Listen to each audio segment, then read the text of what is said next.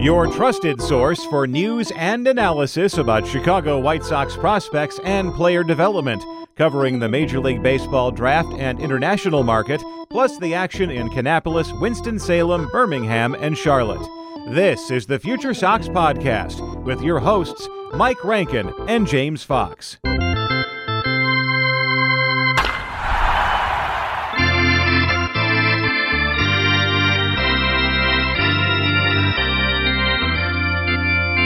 Hello and welcome to another episode of the FutureSox Podcast. It is officially baseball season. Pitchers and catchers are reporting spring trainings on the horizon. White Sox baseball's on its way, and we have Jim Margalus joining us of Sox Machine. James Fox also alongside us. Thanks so much for tuning in to this episode of the FutureSox Podcast. The Super Bowl is over. What a game. What a result. The team won. Awesome. Jim, welcome back. Thanks so much for taking the time to discuss what you've been working on. I want to ask you this as we get this podcast underway. How excited are you about this season? Is the butterflies returning a little bit? How is it for you? What are you feeling about White Sox baseball at this point in February? I guess you could call them butterflies, but it's more like there are so many ways this spring training can go. And it really sounds like an expert opinion when you say anything can happen, but there's a lot going on between second base and right field being very open competitions at this point. All the injury concerns from last year, new manager and a new coaching staff and probably a drastically new approach in some regards. Mike Clevenger, just so many things going on, so many dynamics that we're not used to. There's so many between the newness and also the potential charges or like the investigation that could lead to suspension. Like we're not used to these things typically hanging over. Like the White Sox environment is usually very familiar, for better or for worse, usually for worse, especially like, last year under Tony La Russa.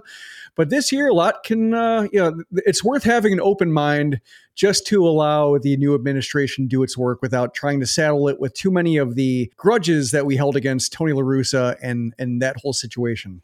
So we wanted to talk to you today, Jim, because, well, one, you're working on prospect profiles, releasing updated prospect rankings for our site at Sox Machine and FutureSox.com. We have our top 30 that'll be releasing right near the end of February, early March. And there's just so much content that we're about to put out regarding the farm system. And when you talk about the big league club, a lot of the knock towards the big league club has a lot to do with their depth, that the next 26 men on the roster outside of the 40 man, and even included in the 40 man, there are some questions, but beyond the White Sox active roster, we're looking at not a lot of immediate relief. And as we discuss the farm systems ranking across Major League Baseball, several publications have them in the bottom 5. And, we know the context of the White Sox are sort of resetting after a lot of the top prospects graduated following 2019. But after 4 years now of Mike Shirley ahead of the draft, and you have Chris Getz as the assistant general manager now, what is your take on the current state of the farm system, the organization, and all that's come about over the last several years as, you've experienced change? Well, it's funny, watching the back channel talks about your top 30 lists, and I didn't even like ranking past 9. So I really admire, your effort to try to rank 30 in a convincing order.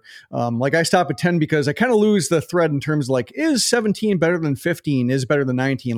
That's when it gets really tough. And it's more about just trying to write good blurbs about the player that give a very a good sense of where that player is, even if a player might actually end up being the 13th best instead of the 22nd best. That's kind of the challenge that lies ahead of you. But it's there are a lot of prospects on this list that I feel like are making good progress or making detectable progress. They still have work to go, but without a true surplus of heroes at the top, or really compelling prospects outside of the top 3, guys who look like they're on track to be major league starters in one regard or another. They feel like good bets to be those guys. It starts to be Lenyn Sosa is a role player. Jose Rodriguez is a role player. Luis Mieses might be a role player. You kind of have to separate the player himself from the shape of the organization. Like you can get down on Lenine Sosa, like take somebody like him, because, he might not look like a starting shortstop right now, but it's like, last year, he made great progress. So you don't want to saddle him with like the organization's not churning out enough starters, and therefore Lenine Sosa isn't a guy, or Jose Rodriguez might not be a guy. Like there are enough stories here, I think, outside the top three that are worth following and like have been good news, borderline great news, and really exciting to follow. But it's just, like you said, it's not quite manifesting itself in projectable surplus talent yet for a major league team that's trying to contend. This would feel like a good farm system to have. Like when it comes to like the beyond the 26-man roster for a team like a White Sox team, I'm thinking like 2018, 2019, when you do have the room to audition some guys in low leverage situations. But like, I'm thinking another guy like Carlos Perez, who's like, he's at the point of his career where he should get 50 games, like 50 solid games, to see what he is, how big his flaws are, and whether like he'd be a liability behind the plate.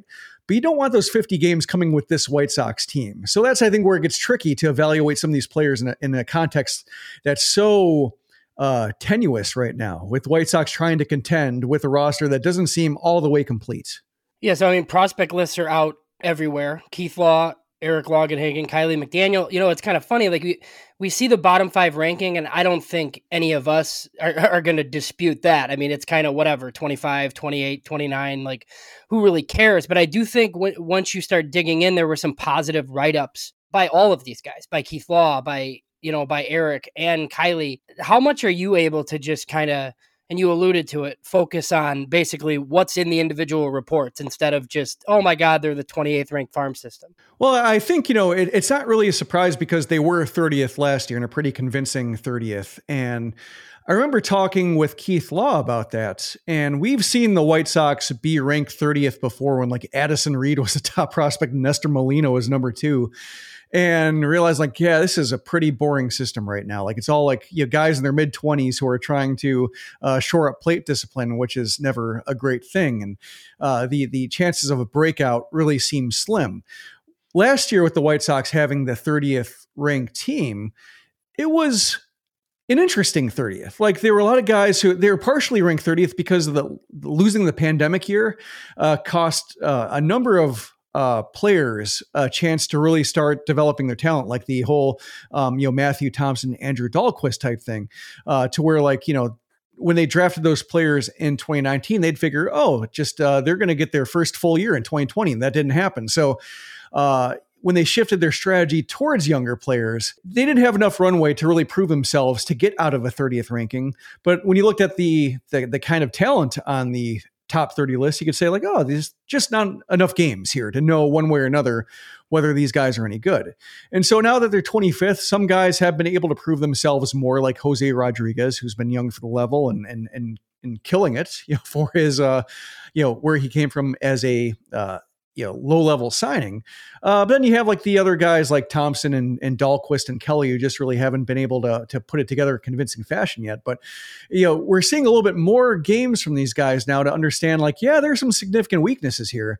So it does feel like an earned 25th, but I think when you look at the international signings, like a guy like Eric Hernandez, who's played in the DSL last year and was banged up, like, sure, looking forward to seeing what he does in the ACL. Like, there are a lot of guys, Ryan Burroughs, Lloyd Chappelle, another one where, the track record is very short, but they've played well enough relative to what expectations were to where like when they arrive in the midsummer stateside and start playing like an affiliated ball one way or another, like it should be fun watching them. It should be fun following the box scores, whatever video you can get from the ACL, like fun seeing that, the firsthand reports. And yeah, that's, I think, where it becomes more of an individual pursuit than just like dwelling on the 25th overall, because like, as people follow the White Sox roster, like you can feel the 25thness of the farm system and just how we dread the right field, second base talks, the starting depth behind Davis Martin. Like it's really dicey. So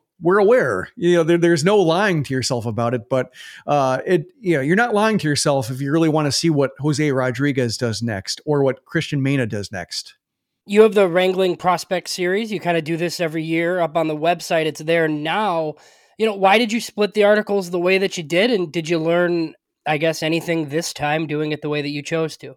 It's a way for me, like I talked with you doing the top 30. It's like, I don't really want to rank 30 prospects, especially in a year like this.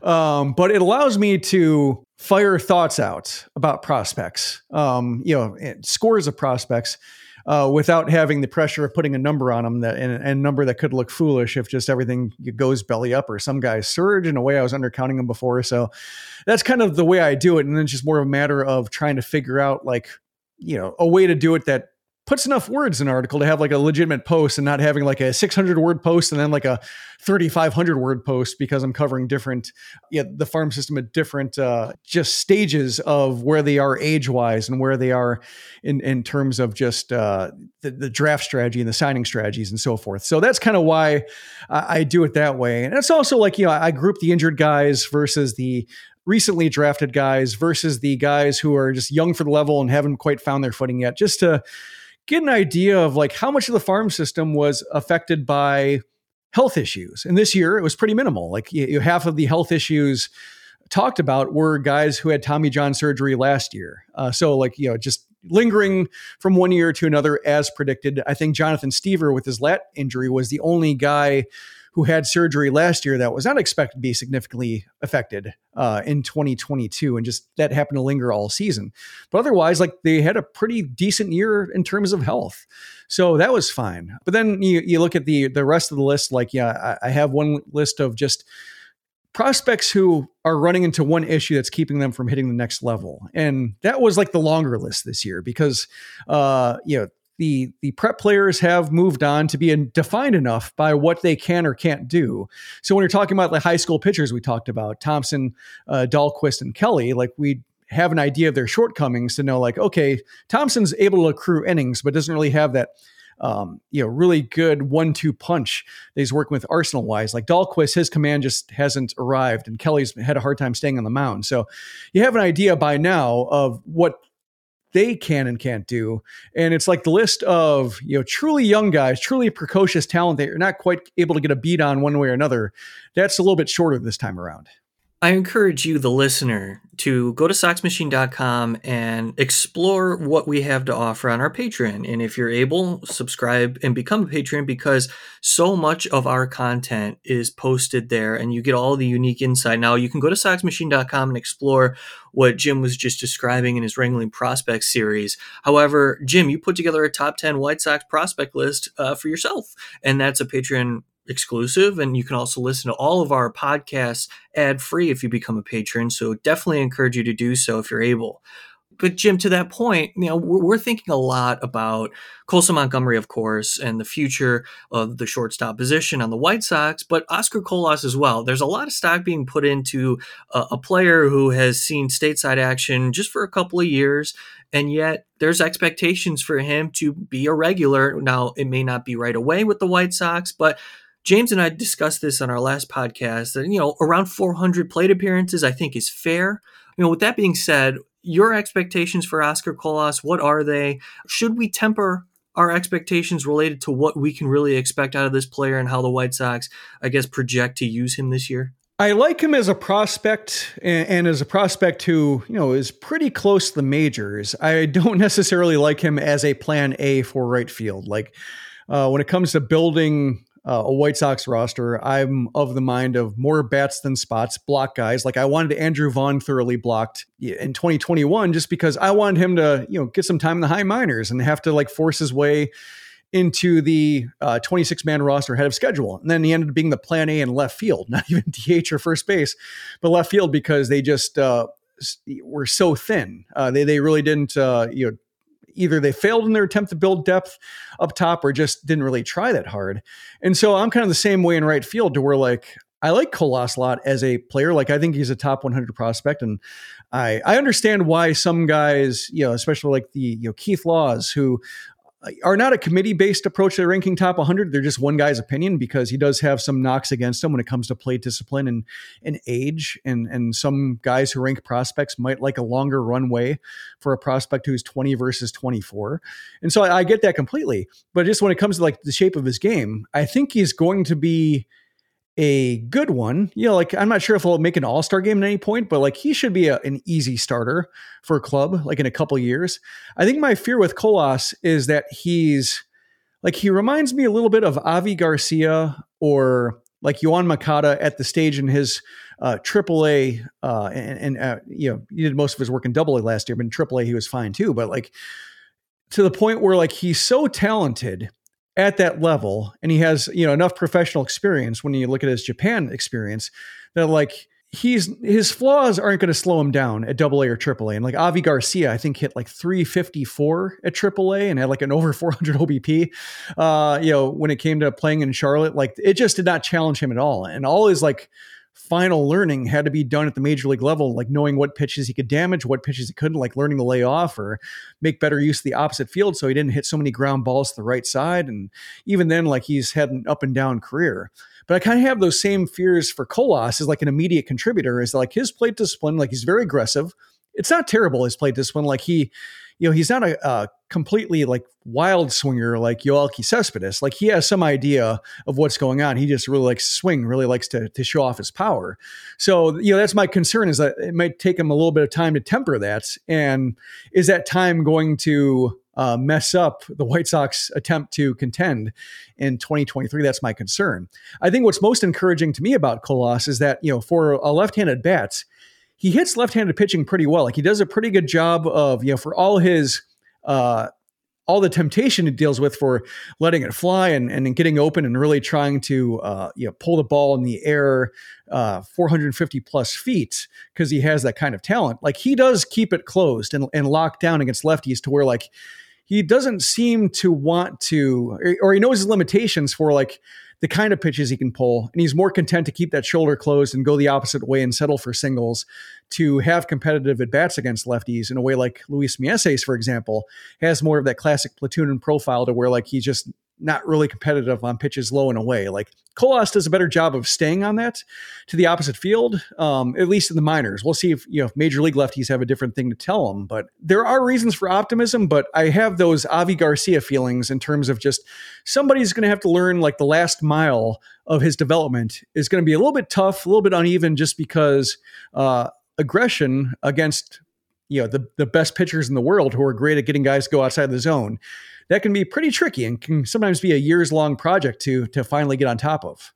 Yeah, so like I agree with you on that. Like I feel like the struggles are inevitably coming regardless. So like, should that lead you to just deciding to start him in right field when your other options are Gavin Sheets and Jake Marisnick and some of these guys? Like we've debated this on the pod. Like what do you need to see from Oscar Colas in spring training if you're the White Sox to just make that decision? Because I'm always leery of the like winning a job in spring training thing, where you see a guy go nuts in spring training and then they're terrible in April. Like I don't think it can just be, oh, his stats were great in Arizona, so like we're bringing him, to Chicago. There's other stuff with him too, as far as like following game plans and things along those lines. But I guess like if you're them, do you have to just kind of commit to him probably being the right fielder, or is there like some sort of competition for him to make the club somehow?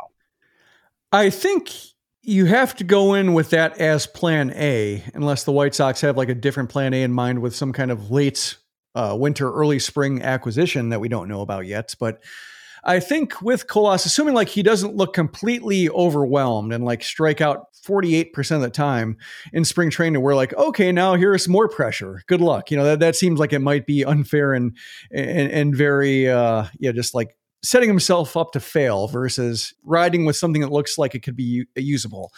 Assuming like no worst case scenario and that his bats are fairly competitive in spring training and nobody's really, no better option has presented itself.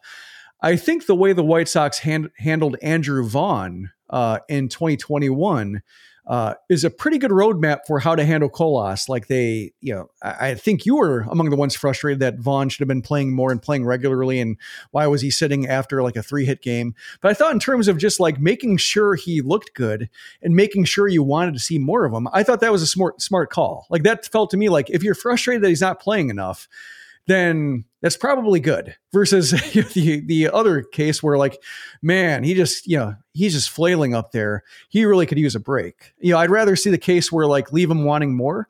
So if he sits against some lefties, and whether it's Marisnik or even like Larry Garcia, if he looks completely past all his health issues last year, like just to give him a break and not, feel like you're running him to like an 0-for-4 3 strikeout wood chipper. Like, I think that's a good plan for the first month, and then just add more to his plate as time goes on.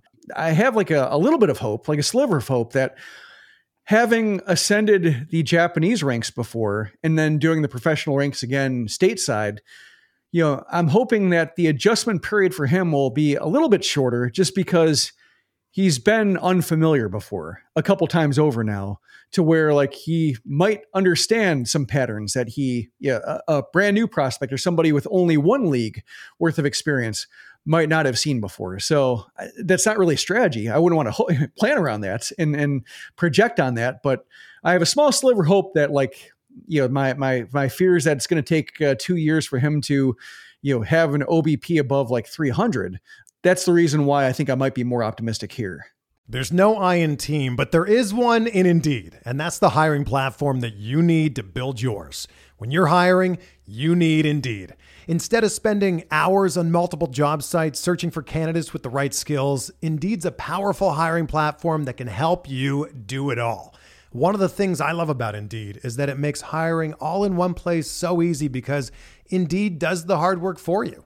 They show you the candidates whose resumes on Indeed fit your description immediately after you post, so you can hire faster. Join more than 3 million businesses worldwide that use Indeed to hire great talent fast. Start hiring now with a $75 sponsored job credit to upgrade your job post at Indeed.com/Blue Wire Sports. Offer good for a limited time. Claim your $75 credit now at Indeed.com/Blue Wire Sports. That's Indeed.com/Blue Wire Sports, and support the show by saying that you heard it on this podcast.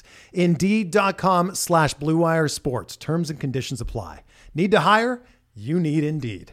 So one reason why I wanted to have you specifically is just like, I wanted to talk to you about Lenyn Sosa, just because like some of the discourse, and look, I don't like questioning people that do this professionally, right? But I just kind of feel like after last season, I think he made a significant swing change that like put him on this prospect map. And look, whether he's like ultimately like just like a utility guy or whatever, that's fine. Like you went and saw him in person. I know that you kind of like him a little bit better than some of the other guys in this system, but then I just kind of see him, ranked 10th or ranked 11th. And like, it can't just be what happened to him in the tiny big league sample, can it? Because he went down to Charlotte, he struggled like he always did. And then he kind of did exactly what he did at Birmingham to close the year. So like, what do you think is happening just with the way that Lenyn Sosa is being discussed? It does seem like the major league sample is coloring a little bit, because you have like a little bit of a sneak preview into why it might not work. Like, and I think, that's, a pretty dire forecast, and kind of unfair to try to color a guy with that kind of forecast, considering he made the jump from AA to the majors, and then came back, and a really ambitious attempt the first time around, and then like a more standard cup of coffee the second time. But like, it's a case where like you do get a little bit of a vision in terms of if your fear is like that he's just too aggressive and he's not going to be able to survive against good right-handed pitching. That's what it would look like. So I understand that impulse. I'm still inclined to say, my feeling of Sosa, and I'll admit that like part of it is like, I'm drawn to Sosa because I could see his swing change. Like, I'm not a scout, and I don't pretend to be.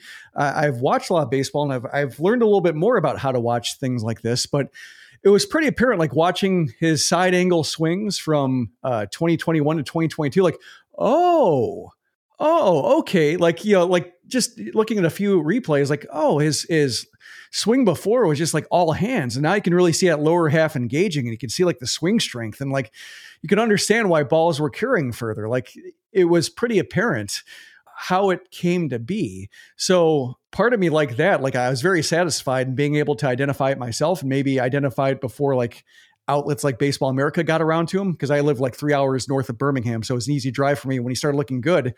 I was planning on going to Birmingham anyway to ask about Davis Martin because he was having the same kind of year before he got promoted. I missed him, but Sosa was still there. And so I got to ask about him and make him my story. But yeah, I'm partial to him just because of that, the fun of the discovery of like, oh, he's doing something different and I can see it. And so like, I'll admit being a little bit of a homer in that case, like I root for my story. That's kind of fun. But also like, when it comes to prospects and somebody making that significant of a jump, like I want to, to me, it makes some sense if somebody showed the ability to make adjustments and put them into action to spectacular results, that he can do it again. Maybe not at that scale. Maybe he won't jump like 3 steps the way that Sosa did last year. But like if you have the ability to improve, wouldn't you have the ability to make smaller tweaks? Like, or shouldn't you earn a little bit of faith that like, okay, I tackled this. Now I can put my mind to this. Maybe something will click on this front. Or maybe now that I'm more comfortable with my swing, I've lived with this for a year. Maybe I have a better idea of what I can touch and what I can't. And the walk rate's going to go up a little bit and the strikeout rate's going to go down. Like I want to give a guy like Sosa some credit for like having done the work and having shown the results from a pretty significant, swing change that worked and a little bit more patience. And like, it would seem a little bit unfair to say like, well, he did his one thing and this is all it's going to do for him. So, I look at it a little bit more like, I guess maybe not in terms of scouting grades or like, what he can and can't do the present day, but just like, hey, you learned something and he did it. Like, why wouldn't you have the acumen to do it again? Just to tighten up your game a little bit more. So that's kind of where I'm coming from with my Sosa appraisal. The value of being in person and watching a player, especially considering you have an idea, you have a bit of a foundation of what you can expect out of a player. And then when you see something different, hey, it's noticeable because, you're watching at such a consistent rate, you notice those things. And, it's similar to me when I'm watching Lucas Giolito and Dylan Cease making adjustments in their mechanics, you notice those things. So I like that approach because, more Sox fans, I think, should understand that as you make adjustments at the higher levels, this is how you become a better player. And you mentioned Birmingham. A player that participated in Project Birmingham was Christian Mena, and that was during his age 19 season. He's going to be 20 years old, pitching what we presume to be in Birmingham this year in 2023. So I'm excited about Christian Mena. Can you give us a scouting report on him and why you like him so much? Yeah, I had him as my number 6 prospect and top pitching prospect overall. And part of that's because like I understand like why somebody might rank Noah Schultz the top pitching prospect because he certainly has the tools and the draft pedigree to do so. But like when it comes to somebody who really didn't pitch in front of people last year in a meaningful setting, like I just want to see something before like I put a number above like somebody like Mena who did some really good work in A-ball for a teenager and showed some talking about progress. Like he's somebody who showed velocity increases and a really good curveball and the ability to kind of throw a curveball whenever he wanted to. And so like to me, if somebody like throws 100 innings and makes those kind of strides when you weren't seeing him coming, and he has plenty of age to get better, plenty of age to, add a little bit more to his fastball, maybe, figure out how to spin a little bit different and get a slider that can grab strikes or maybe be a swing and miss pitch. Like, there's stuff you can stake down a position pretty easily with Mena, whereas with like Schultz, like it's just completely theoretical. So like, that's why I want to give Mena like a nod just because he's done the work already. And I've seen it. I feel more confident in that regard, but just when it comes to command and just the ease of his delivery, like he looks like he knows what he's doing and he doesn't look like a project. He looks like he has some work to do in terms of like improving his command and learning like what gets punished at higher levels. And so he dominated Kannapolis and then, took some lumps at Winston-Salem, but also bounced back from some lumps at Winston-Salem. Like he responded like somebody I imagine a 19-year-old would, with talent, and that like sometimes you have to wear it and other times, it all clicks for longer. So I like what I saw and, just, you don't have to add too much to him to get to a major league, somebody worthy of a major league audition. Like maybe you're talking like 1 or 2 more ticks of velocity or a slider or a changeup, like, or not and so I think that's a good starting, I guess, skill set to work with. And, should he encounter some misfortune, like, a lat strain or something like that costs him half a season, like he's got time. Like he's got a longer runway that any kind of short-term obstacle will not throw his career off all that much. So, Jim, I want to get your take on this, and I want to preface the question a little bit here, because what I see the White Sox right now, where I see them, is sort of in a transitional period. They're at the tail end of a very competitive window because, obviously the last 2 years, it's unfortunate the way things went down, but the White Sox committed a lot of money of their payroll to specific players. They had the pre-arbitration deals, and they're still managing that payroll while also replenishing a farm system with a strategy in the draft to take younger, high school players. We saw Noah Schultz and Colson Montgomery, for example, in the first round. And this is a new strategy. And there's young pitchers who are trying to graduate to the next level. And guys like Matthew Thompson, Jared Kelly still working on things. So given the status of the entire organization, fans are pretty frustrated with the way that the White Sox approach free agency, but to me, it appears that the White Sox want to commit to their internal depth. They know that a lot of who they project to be their best players in the farm system are about a year, maybe 2 years away from contributing in a big way, while also trying to manage payroll. All that being said, what do you think about that idea? Do you agree that the White Sox are sort of trying to wait and see what they can get out of the current club and how the new infrastructure at the major league level with the coaching staff, what they can bring out of what they have currently? Yeah, I think there are kind of like a glass half full and a glass half empty way of looking at it. And I think like that's more of the glass half full kind. I think the glass half empty would be that, this could be a team in transition. It's not supposed to be a team in transition. This was supposed to be, the peak of their contention window and you'd be hopefully getting, years of postseason revenue and, the climbing attendance and climbing TV ratings. And then you could wait for that farm system to replenish and eventually restock the 26-man roster. And we're seeing the plan starting to fray up top and the farm system isn't quite ready yet. So to me, it strikes me as a case of, should it be another really rough go in 2023 with the problems we've seen before, like, Yasmani Grandal just being pretty much done with Jimenez and Robert and Anderson and Moncada not being able to play together, with the pitching depth being, tested and failing because like Lance Lynn and Lucas Giolito get hurt or something like that.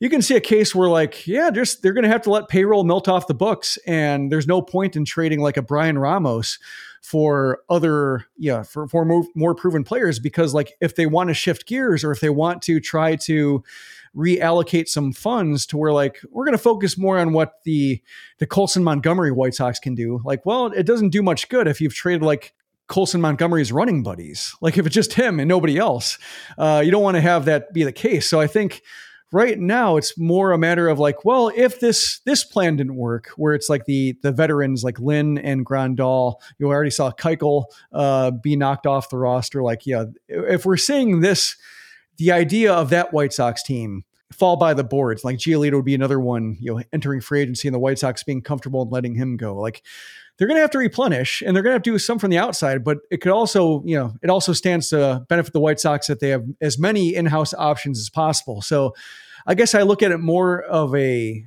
cynical standpoint in that the White Sox maybe don't trust what they have up top. And they're looking at strength in numbers to try to solve some positions internally by having the most options available.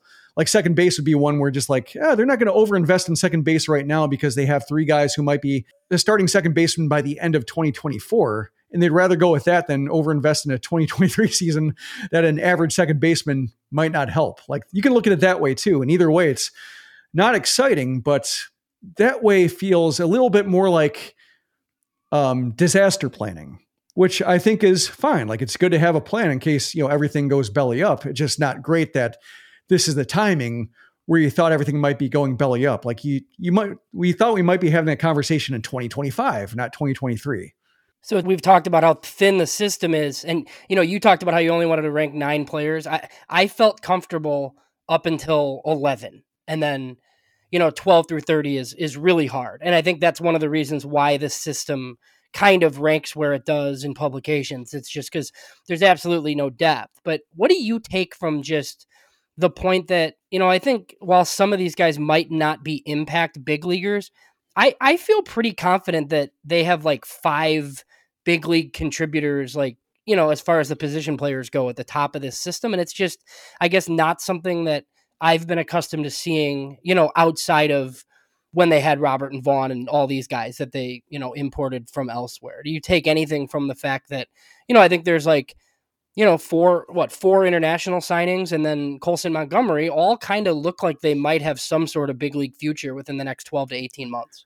Yeah, the international aspect I think is really encouraging because, you know, we saw for years, even after, you know, years after Marco Patti took over, that the White Sox couldn't get any, first they couldn't get any standard international signing. By standard international signing, I mean like somebody who isn't Luis Robert or Jose Abreu or like a 24-year-old Cuban, you know, just more a matter of like a 17-year-old player from the Dominican or Venezuela or something like that, signing for 5, 6, you know, low 7 figures.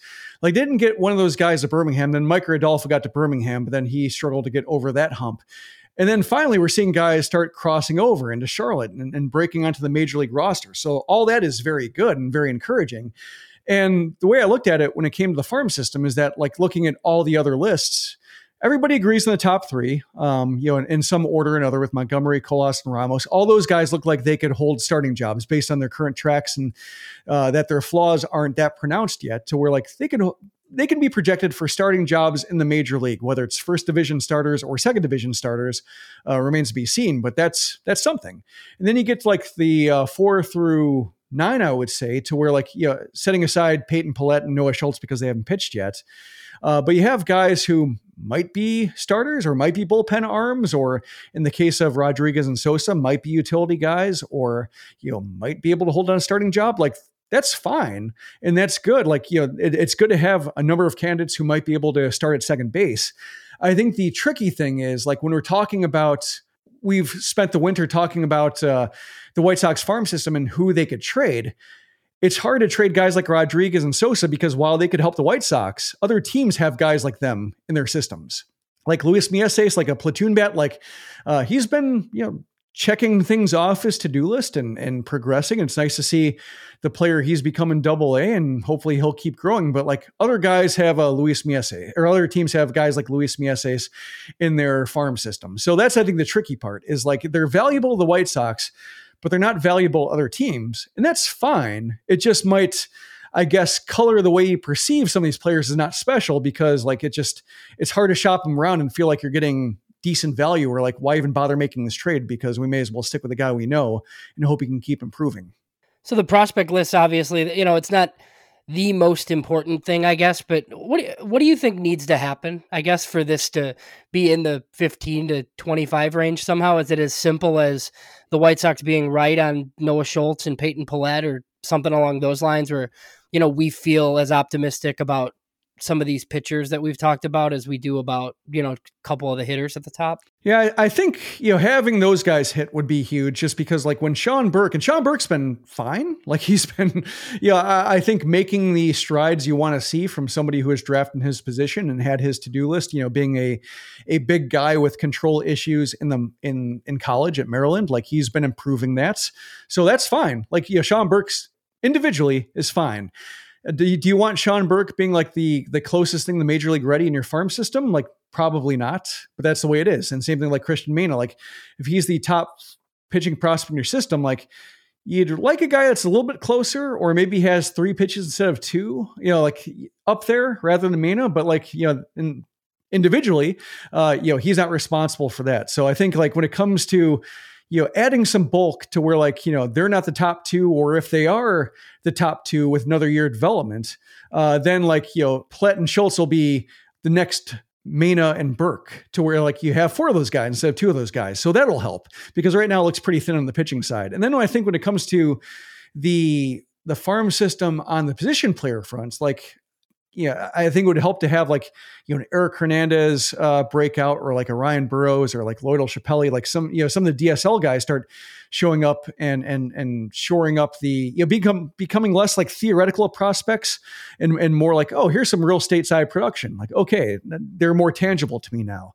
Like, having them would show up. But also, I think, like, even at the major league level, like, if like a Sosa or a Rodriguez, or even like Colas, can maybe like produce the major league level in a meaningful form, that might give the White Sox a little bit of a reputational boost that, like, some teams that we've seen, like the Dodgers and the Rays and the Guardians, get, in terms of like, oh, we trust this flawed prospect a little bit more because the White Sox have shown the ability to keep developing them. And so I think it's like a whole village approach to improving the farm system. Is like, you can improve the prospect stock so much, but like, if these guys never quite materialize into real major leaguers, it's going to be hard to give the next, should Ramos or Sosa or Rodriguez graduate, like the next one of those guys, the benefit of the doubt that they can be more than they're currently showing. I think like that's something the White Sox need, is to be a little bit better at allowing these guys to make the jump to where like you believe in their ability to identify talent and get them over their individual obstacles along the way. Jim, this is a treat. It's always so fun to talk to you. Love listening to your thoughts on the Sox Machine podcast as well with Josh Nelson. And I know you talked about this earlier in the offseason, but I want to get your take now that you're on the FutureSox podcast, is given all the changes this offseason, the White Sox in the dugout, they added Chris Johnson as an assistant hitting coach. That tells me they really liked his communication skills at AAA. Justin Jerschley got moved up to AAA manager now. And I want to ask you your opinion of the way that the White Sox are operating. Do you get the impression that with Chris Getz and Rick Hahn and all the like in there, Mike Shirley, do you think there's some cohesion now within the front office and the rest of the organization? Do you believe that the infrastructure is valuing communication more so than they have before? Well, I think, when you have Tony La Russa going and Pedro Grifol coming in, and Pedro Grifol is not like a Bruce Bochy type to where like he's going to be calling the shots, or you're going to have to defer to him when it comes to picking the 26-man roster. It does feel like Grifol will be more willing to, somebody like him with, no major league experience managing, not, major league experience as a player, coming into it for the first time, like he's going to be more open to suggestions from the outside. And that could be very good because like last year, I think we saw, for so many reasons, the disconnect between the front office and the management up top affecting like the management of the rest of the roster, and guys at AAA and guys at AAA blocking guys at AA. Like I'm thinking like, when it came to like Luis Robert swinging the bat and letting go with the wrong hand because of his wrist, like that was maybe the most symbolic representation of just what that disconnect was doing to the White Sox product. And I'm thinking like when it came to Robert, like, and then Mark Payton came up for like last couple of weeks, and Mark Payton was getting much action. And part of me wondered if Payton wasn't playing just because if he had a really good couple weeks at the end of the season after they were out of it, would the front office get knocked, or would Tony La Russa get knocked for not playing him earlier when it could have made a difference? Like my brain did go to there just because like it was so fundamentally mismanaged that you could see a case where like the White Sox front office or the coaching staff up top, La Russa staff was, covering its butt a little bit, just the rampant mismanagement going on. So I think, there is some, there will be some benefits of the turnover up top, like Chris Johnson going from AAA to the major leagues. Like, I like what he says. Like, I have nothing against Johnson personally. We just saw Frank Menachino make the same jump, and we saw very quickly diminishing returns with his approach. So I'm not inclined to say like, especially with the way Charlotte plays, like I have limited, I guess, excitement about how good a Charlotte hitting coach looks. I think the environment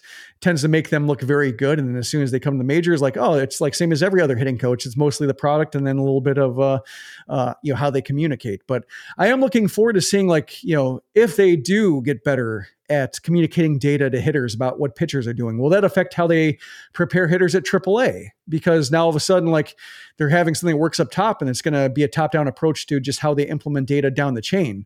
Looking forward to that. Like Justin Jerschley, like, he seems like he's doing a perfectly fine job. Like I think a minor league manager, like he's doing, he understands the task at hand in terms of developing players. So that's fine. Like I don't really have any reason to think like he should be a major league manager or the White Sox manager at some point. Like, but I mean, like the fact that he's there is like, if he left or if he stayed, like I wouldn't necessarily care so much. What I'm interested in is like, since Jerschley's a hangover of some, or like a carryover of some previous administrations, will he be, amenable to working with a new way of doing things if the White Sox do have this massive transition in terms of like data implementation up top with Grifol and, Jose Castro and Mike Tozar and such up top.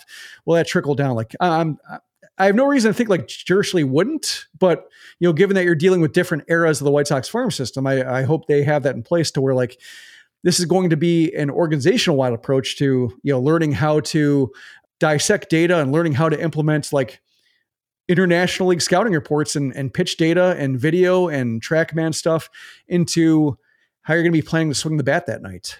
I think that's perfectly said and exactly how I feel. Jim, thanks so much for taking the time today to talk to us. It was fun. Oh, my pleasure. That's Jim Margalus. He operates SoxMachine.com. We're partners at SoxMachine.com. Of course, you're listening to the Future Sox Podcast, where we release episodes every Tuesday. For Jim Margalus and James Fox, my name's Mike Rankin. Thanks so much for tuning in. Again, think about becoming a patron. We have so much content, exclusive content for you, the patron, if you're willing and able. It's Prospect Week coming up next week. Future Sox is releasing our top 30. Can't wait for that. We'll have a mailbag. James is all over that as well. And then Jim has his prospect stuff coming in surrounding weeks as well. So baseball's on its way. We're here for you every day, 365 days a year at SoxMachine.com. Thanks so much again for listening. We'll talk to you all next week.